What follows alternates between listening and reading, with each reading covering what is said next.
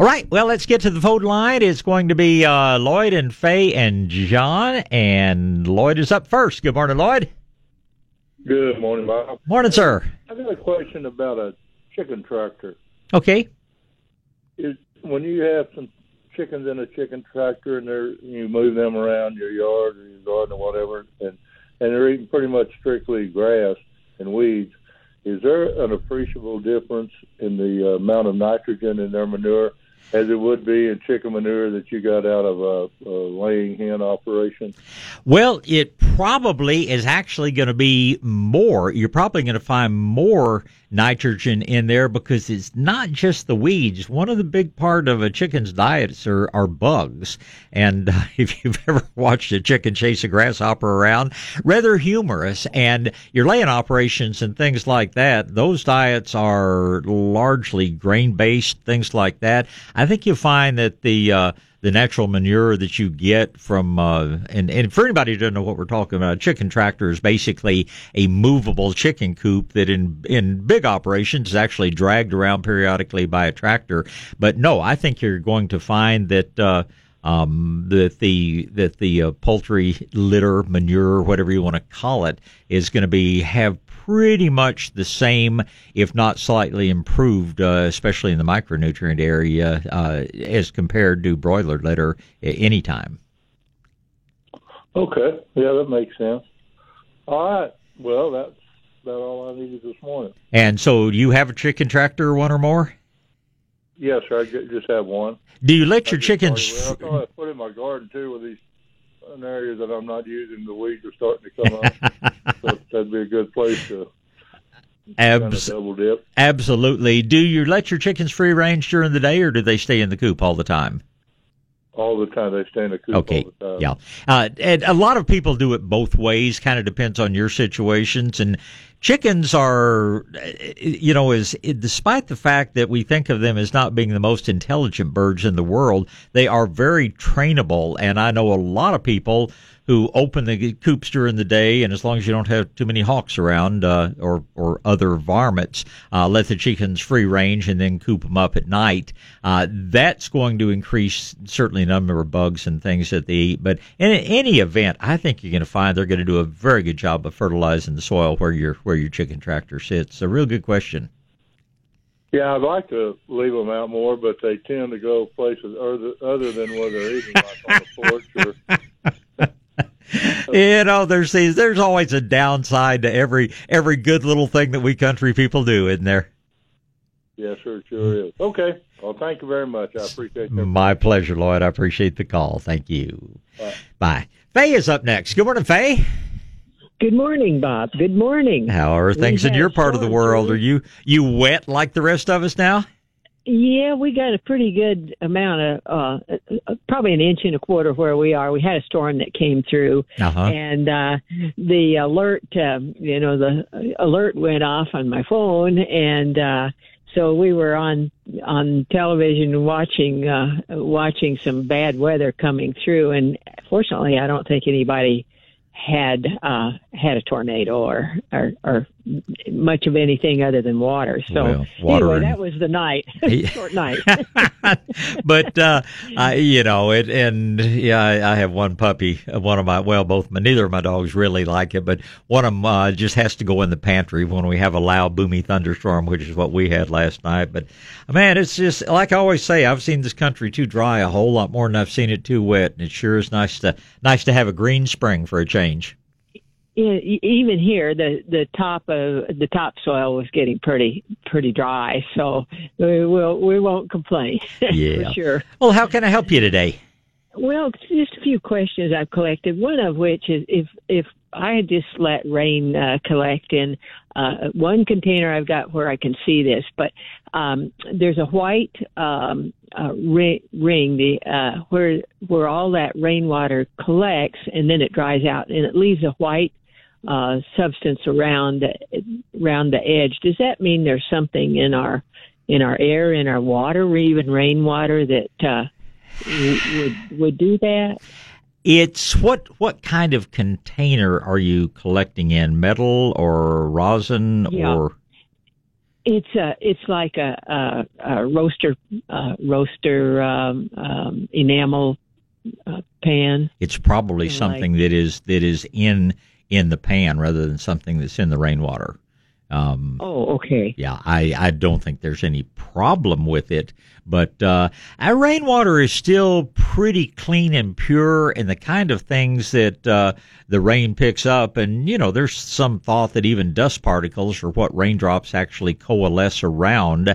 Anything that is coming down actually in the rain is not the sort of thing that would be leaving a ring in there.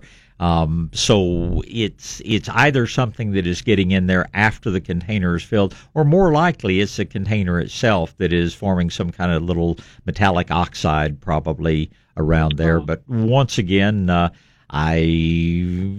not using this for drinking water, so I don't think there's any concern at all using it on your house plants or garden or anywhere else. Yeah. Well, thank you about that. There are chickens that would use it and so forth. I have another question. Vinegars, we often on the program have information about the vinegars, the two kinds, the apple cider, and I'm convinced that's the one we need to use. But that one, the white one that we buy at the store, and it's used for food as well. What's the origin of that? It's a distilled. It's actually a chemical product, and they call it distilled vinegar. It's basically acetic acid, and I'm not the chemist to tell you exactly how they produce acetic acid, but it is a chemical reaction that is used to produce that vinegar. Whereas in the case of your apple cider vinegars, it's a natural fermentation that produces the apple cider vinegar. Same way if you leave a bottle of wine sitting there too long, everybody always says it goes to vinegar, and yes, that is indeed what is forming through those. And again, chemistry. I got by chemistry. I had to get a degree in biology, but let me tell you, I will not claim great knowledge. And if my organic chemistry professor were alive today, he would be nodding his head in agreement. I had a challenge with chemistry as well. Yeah, I had the old basic inorganic and all I didn't suffer with, but I had an organic chemistry professor that thought it was his job to weed out kids that weren't really quite capable of going to medical school. And I kept telling him, Dr. Jeske, I have no interest in becoming a doctor. I'm a research biologist. I'm into the natural world, a field biologist. And he eventually passed me. So, but I was partly out of the goodness of his heart and partly out of my hard work. But anyway, I can't tell you. Perhaps we have a chemist out there somewhere who could give us a little bit more information. But what they call distilled vinegar is an acetic acid product that is produced synthetically, whereas the things like the apple cider vinegars are natural vinegars, which occur through fermentation of different fruits and vegetables and things like that. Either one would be helpful if you were cleaning something. Is that correct? Well, the natural vinegars are actually going to have a lot more residues in there. You can certainly use them for cleaning, but you're going to leave more of a residue around that's going to have to be wiped off. For cleaning purposes, your distilled vinegar is probably better. But for gardening purposes, for purposes of your own health, I think the apple cider vinegar is a much, much superior product. But for cleaning, if I'm really looking to clean surfaces, and of course we have even more of a calcium issue here in the hill country than you do over east of us, but I probably would be going with the cheap old store-bought distilled vinegar for cleaning. Okay, well, and same way for the weed killer. If we're going to be using it for killing weeds, yes, I'm not going to use my expensive apple cider vinegar. I'm going to go out and buy the strongest synthetic vinegar I can find for weed killing. Sure. Well, thank you for going over that. That kind of clarifies it a little bit for me. And I had one more question. I'll always have lots of them, but the tree ringing, like you mentioned, taking a knife and going around. Girdling. Girdling is what we call it. Girdling. Yeah. Oh, okay. a couple inches wide. Is that right? Would that catch it? 2 inches wide should do it, and you just want to get deeply enough into the trunk to cut what we call the phloem tissue, the central core of most woody trees. Now you can't girdle things like palm trees because they're a totally different structure. But a woody tree, the central core is what we call xylem. That's the tissue that takes water from the roots up to the top of the tree. The outer layer just underneath the bark, and this is what we want to disrupt, is the tissue called phloem, Phloem, that takes the nutrients that are created in the leaves down to the roots of the tree, and that's how it kills. We girdle the tree, we cut the little vessels that are keeping the roots alive, and over a year's time or so, the roots die and then the whole tree dies. So, yeah, inch or two, or actually 2 to 3 inches wide would be ideal, and deep enough that you've totally disrupted the phloem all the way around the circumference of the tree. So about a year or so, and then the idea is then you can cut it down much easier than a live. Well, the idea is it doesn't resprout. You know, you can cut down a hackberry tree, you can cut down an ash tree, you can cut down a lot of different things, and you'll have just a flush of new growth coming out from the base of the tree, and it gets harder and harder and harder to ever get rid of it. The thing about girdling is the tree is dead but doesn't really know it.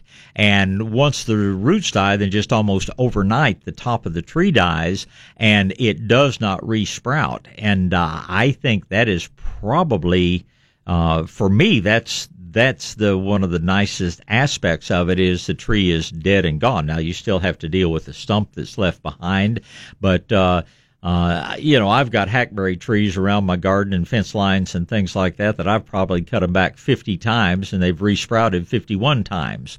So if it's in a place where you can effectively girdle it, the nice thing is you only have to do it once, and the tree doesn't know it's dead until, the root system, it totally runs out of nutrients, and then it just folds up and dies overnight. This is basically the same thing that happens when we pile moist soil around a tree and it just rots from the outside in.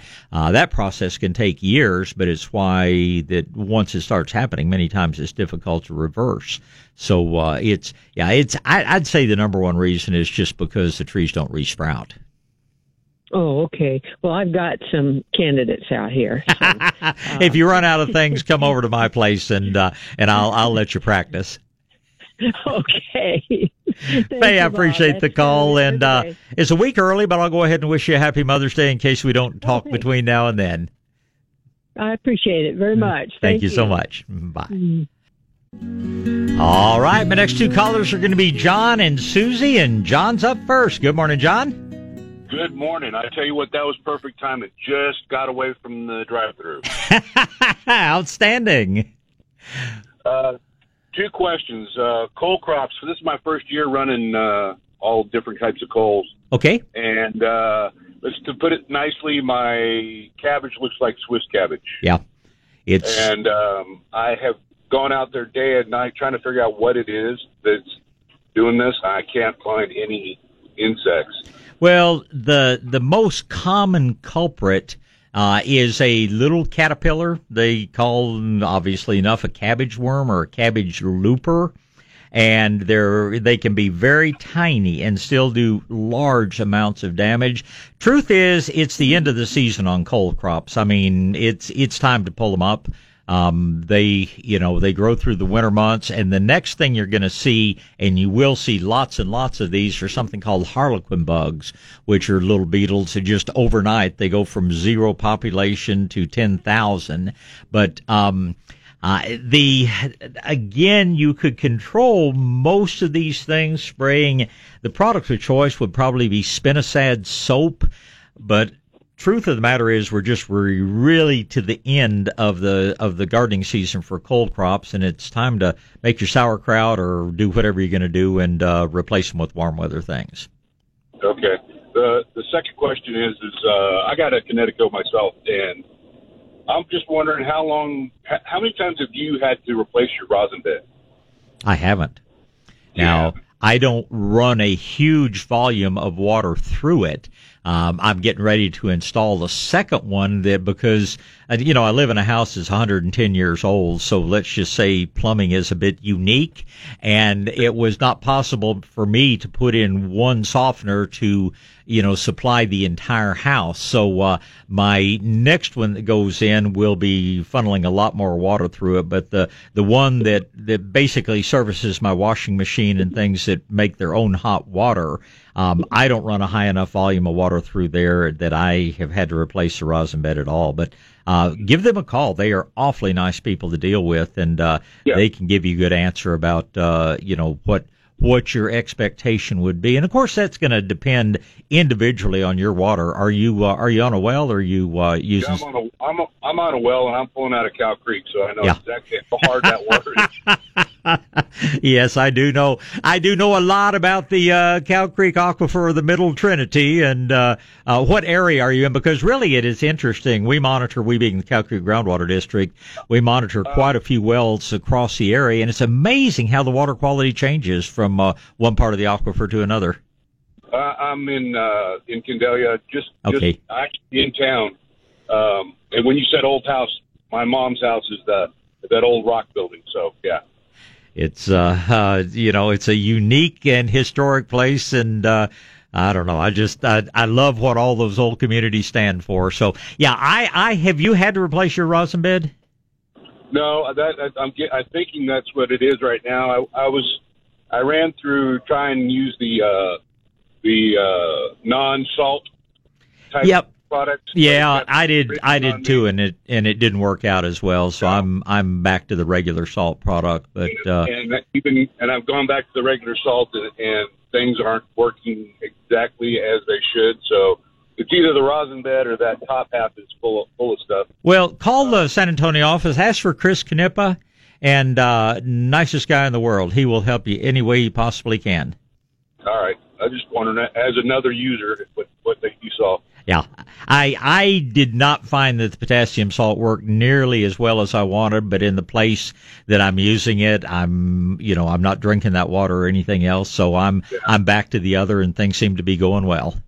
Yes, I'm the same way. All right, thank you very much. My pleasure, John. Thanks for the good call. Yep. Susie's up next. Susie, then it'll be Don and Nathan. Good morning, Susie.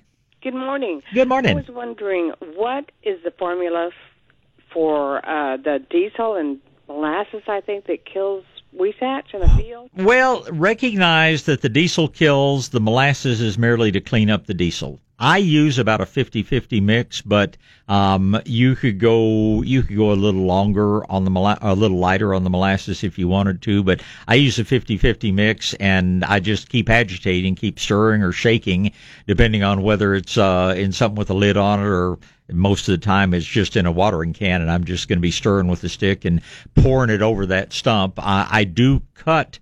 I deal more with mesquite than I do with weesatch, but I just cut it off as close to ground level as possible and pour over the stump area, and how much you use depends on how big the blasted stuff was. Okay. Well, thank you so much. Very good. I appreciate the call. Thank you. Bye-bye. Bye. All right, going to start out talking with Don and then Nathan. I've got a caller up on line number 1. I'll get that name to you. Let me real quickly reiterate 4 of the big events today that I just think you need to know about in case you want to plan your day around them. Our seminar this morning, 9:45, free of charge, is Donna's going to be talking herbs, and if you want to learn from the lady who knows herbs, come on over. It's absolutely free. Coffee's on by 9. Her seminar will start about 9:45 at Shades of Green. The Mostly Native Plant Sale at the Kendall County Fairgrounds. Quite an event. It has grown and grown and grown over the years. It runs 9 to 3. Now, if you're not a member of the Cibolo Nature Center, you'll pay $5 to get in, but most of us are members, and we get in absolutely free. The big deal that SAWS sponsors and Gardening Volunteers of South Texas put on is the Water Saver Landscape Tour, and this is a bus tour of several homes out in the Stone Oak area, 5 homes, I believe. I've seen the pictures, and these homes are absolutely magnificent, and that is another free event. Buses leave almost constantly from, it's the Canyon Canyon Ridge. Canyon Ridge Elementary School is where the gathering is, and it goes from 9 this morning on in through the afternoon. And this afternoon, late afternoon, 4 o'clock in the afternoon till 8 in the evening, the big fish fry up at the Bernie Fire Hall up there supports the Bernie Volunteer Fire Department, and I mean there's bounce house for the kids, there's a live auction, there's raffles, and there's some real good fish and hush puppies up there, and that's where I'll be after work today. I hope you will make that part of the end of your day if you're anywhere near the Bernie area. If you've never been to the main fire station, it's on Main Street. Maybe half a mile north of where 46 intersects, there with the lake and all. I guess I should mention too the one other thing, and I heard this on our KTSA News yesterday, the huge race that they're running up there, which is just very tongue in cheek. It's a half K, and it goes from one pub to another pub. It's officially sold out. I guess there's, if you want to go walk the route, you certainly can, and there's some very good beer to be had. But last year they called it the Race for the Rest of Us. This year I think they're just calling it a half K run or whatever. But anyway, that's going on this morning too, and just lots of fun stuff going on up in the hill country. To the phone lines, Don is up first. Good morning, Don. Good morning, sir. The subject is grass. Okay. Last year, my St. Augustine got wiped out with brown patch. I just let it go, and I stopped fighting because I've been fighting it for years. I've called you several times before. The brown patch also jumped a concrete driveway into my neighbor's yard, so I know it's sitting in my neighbor's yard. Now, I still have a lot of St. Augustine left in my front yard, which is where I'm putting down replacement grass. And my question is dealing with Zoysia. Okay. I want to put Zoysia down, and I've got about a third of my yard is now just dirt. Uh-huh. And about 2/3 is still, St. Augustine.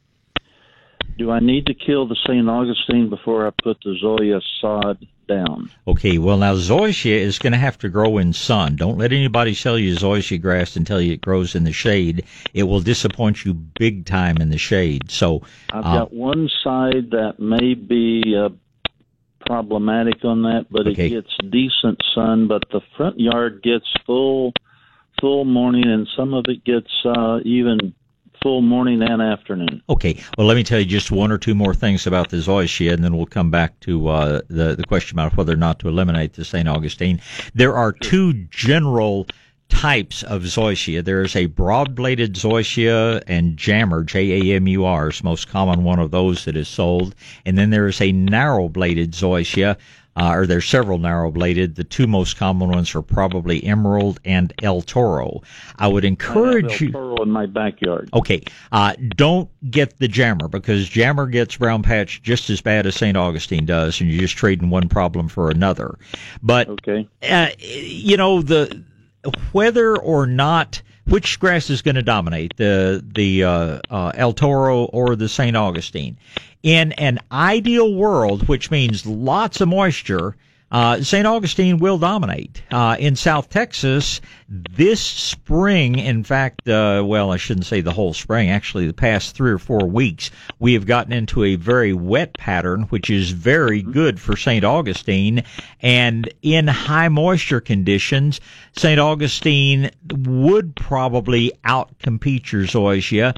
And if you believe that it's going to continue to rain and conditions are going to be ideal, then I would say get rid of the St. Augustine. In a real world, where I live, whether I like it or not, I know that we're going to spend a lot of time in drier conditions. As I like to say, it's just one long drought interrupted by occasional floods.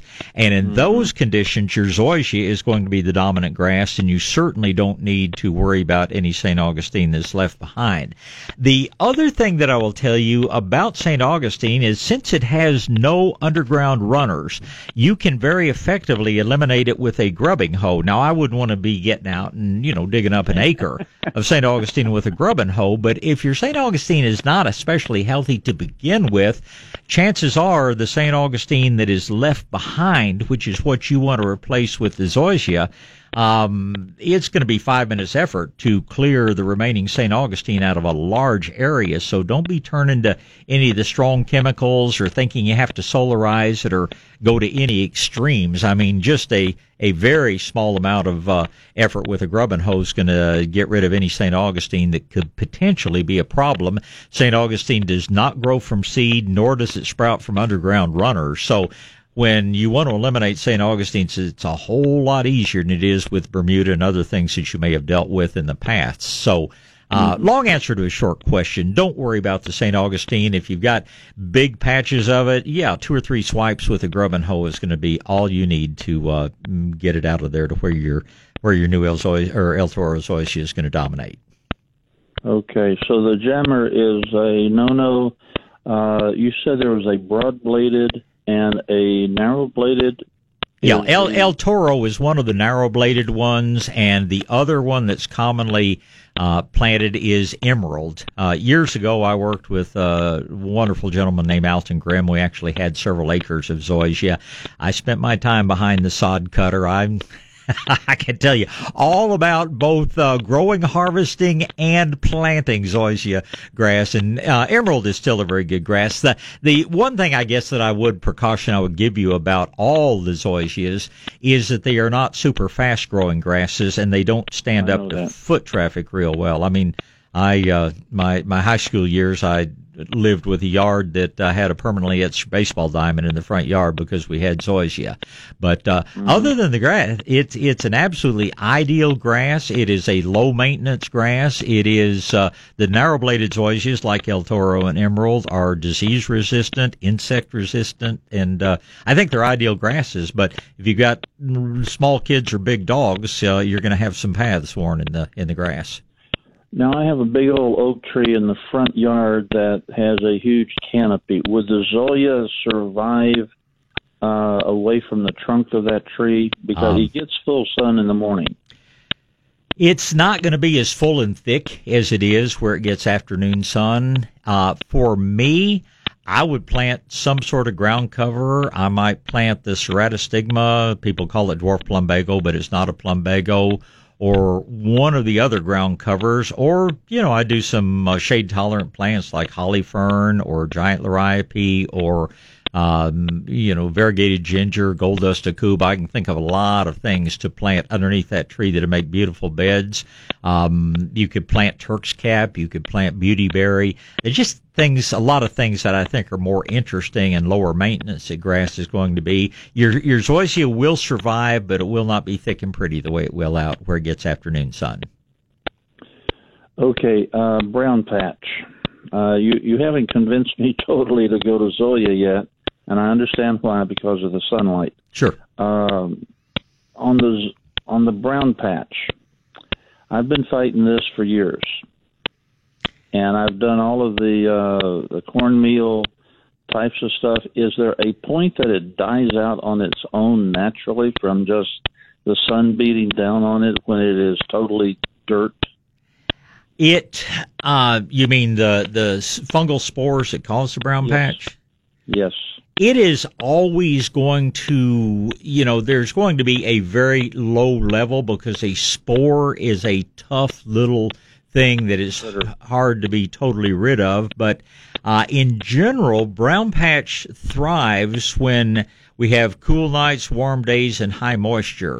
And I will tell you that I frequently see problems that are actually caused by grub worms or drought. I see a lot of things that get called brown patch where that's not really the major problem. So if you are certain that what you have is the fungal disease, Rhizoctonia fulgens, I think is its full scientific name, you should be able to control it with, the whatever fungicidal control you use. But again, I have people bring samples into the nursery constantly for me to diagnose their brown patch, and fully 80% of the time it's not brown patch. It's other issues that create brown patches in the yard. So I think brown patch is an avoidable disease, and I think it's frequently, where it is indeed the cause of the problem, I think it's brought on by certain watering practices, certain fertilizer uses,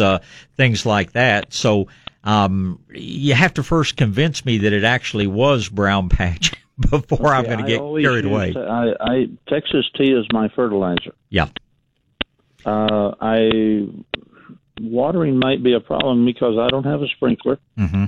Excuse me. I water either by hand or I sprinkle at night. Mm-hmm. Because that's what San Antonio allows me to do, is from 7 to 9, and in the mornings. And honestly, I don't get up that early. Well, quite honestly, that is a leading cause of the problem, is watering in the evening. Because when the grass stays wet as we go into nighttime, that is the time fungi thrive. So it may be brown patch, but again, you said fungicidal control.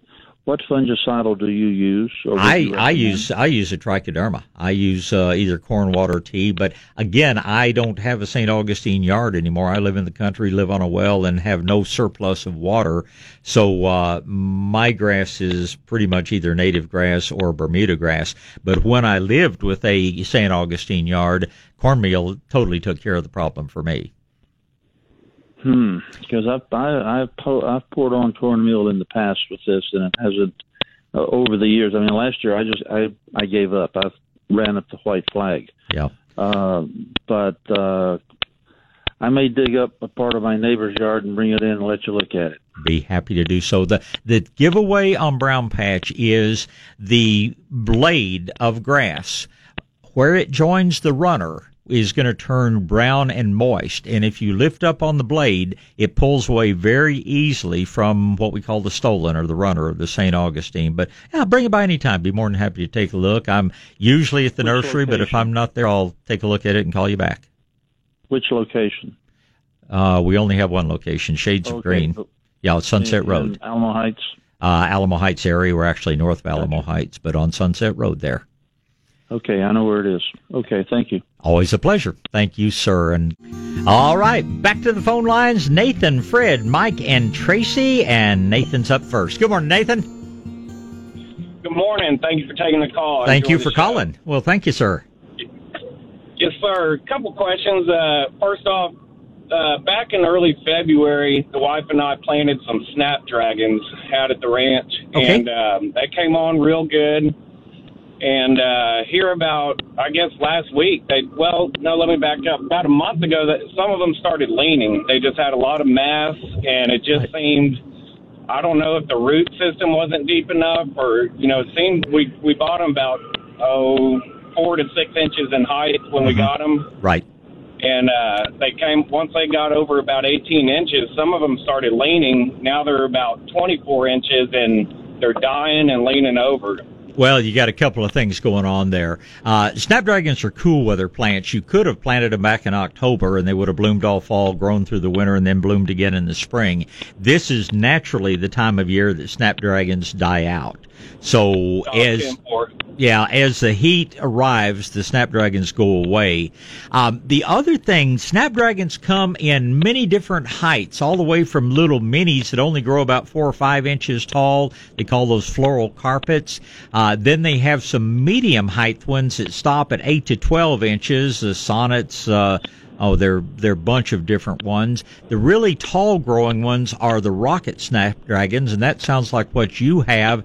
And weather tends to beat them up. When they grow these things commercially as cut flowers, they actually have what looks like a giant fish net that they have around the plants, and they raise it and raise it and raise it and raise it to hold that stem upright. So the getting beaten down, that's Texas weather, and that's planting snapdragons ones, if you'll stay with the shorter varieties, that's not going to be an issue. But that's just strictly weather related, and the die out, that's just what comes as summertime approaches. It's just the end of the growing season. Next year, plant your snapdragons in October, and you can enjoy them for about an additional 4 months.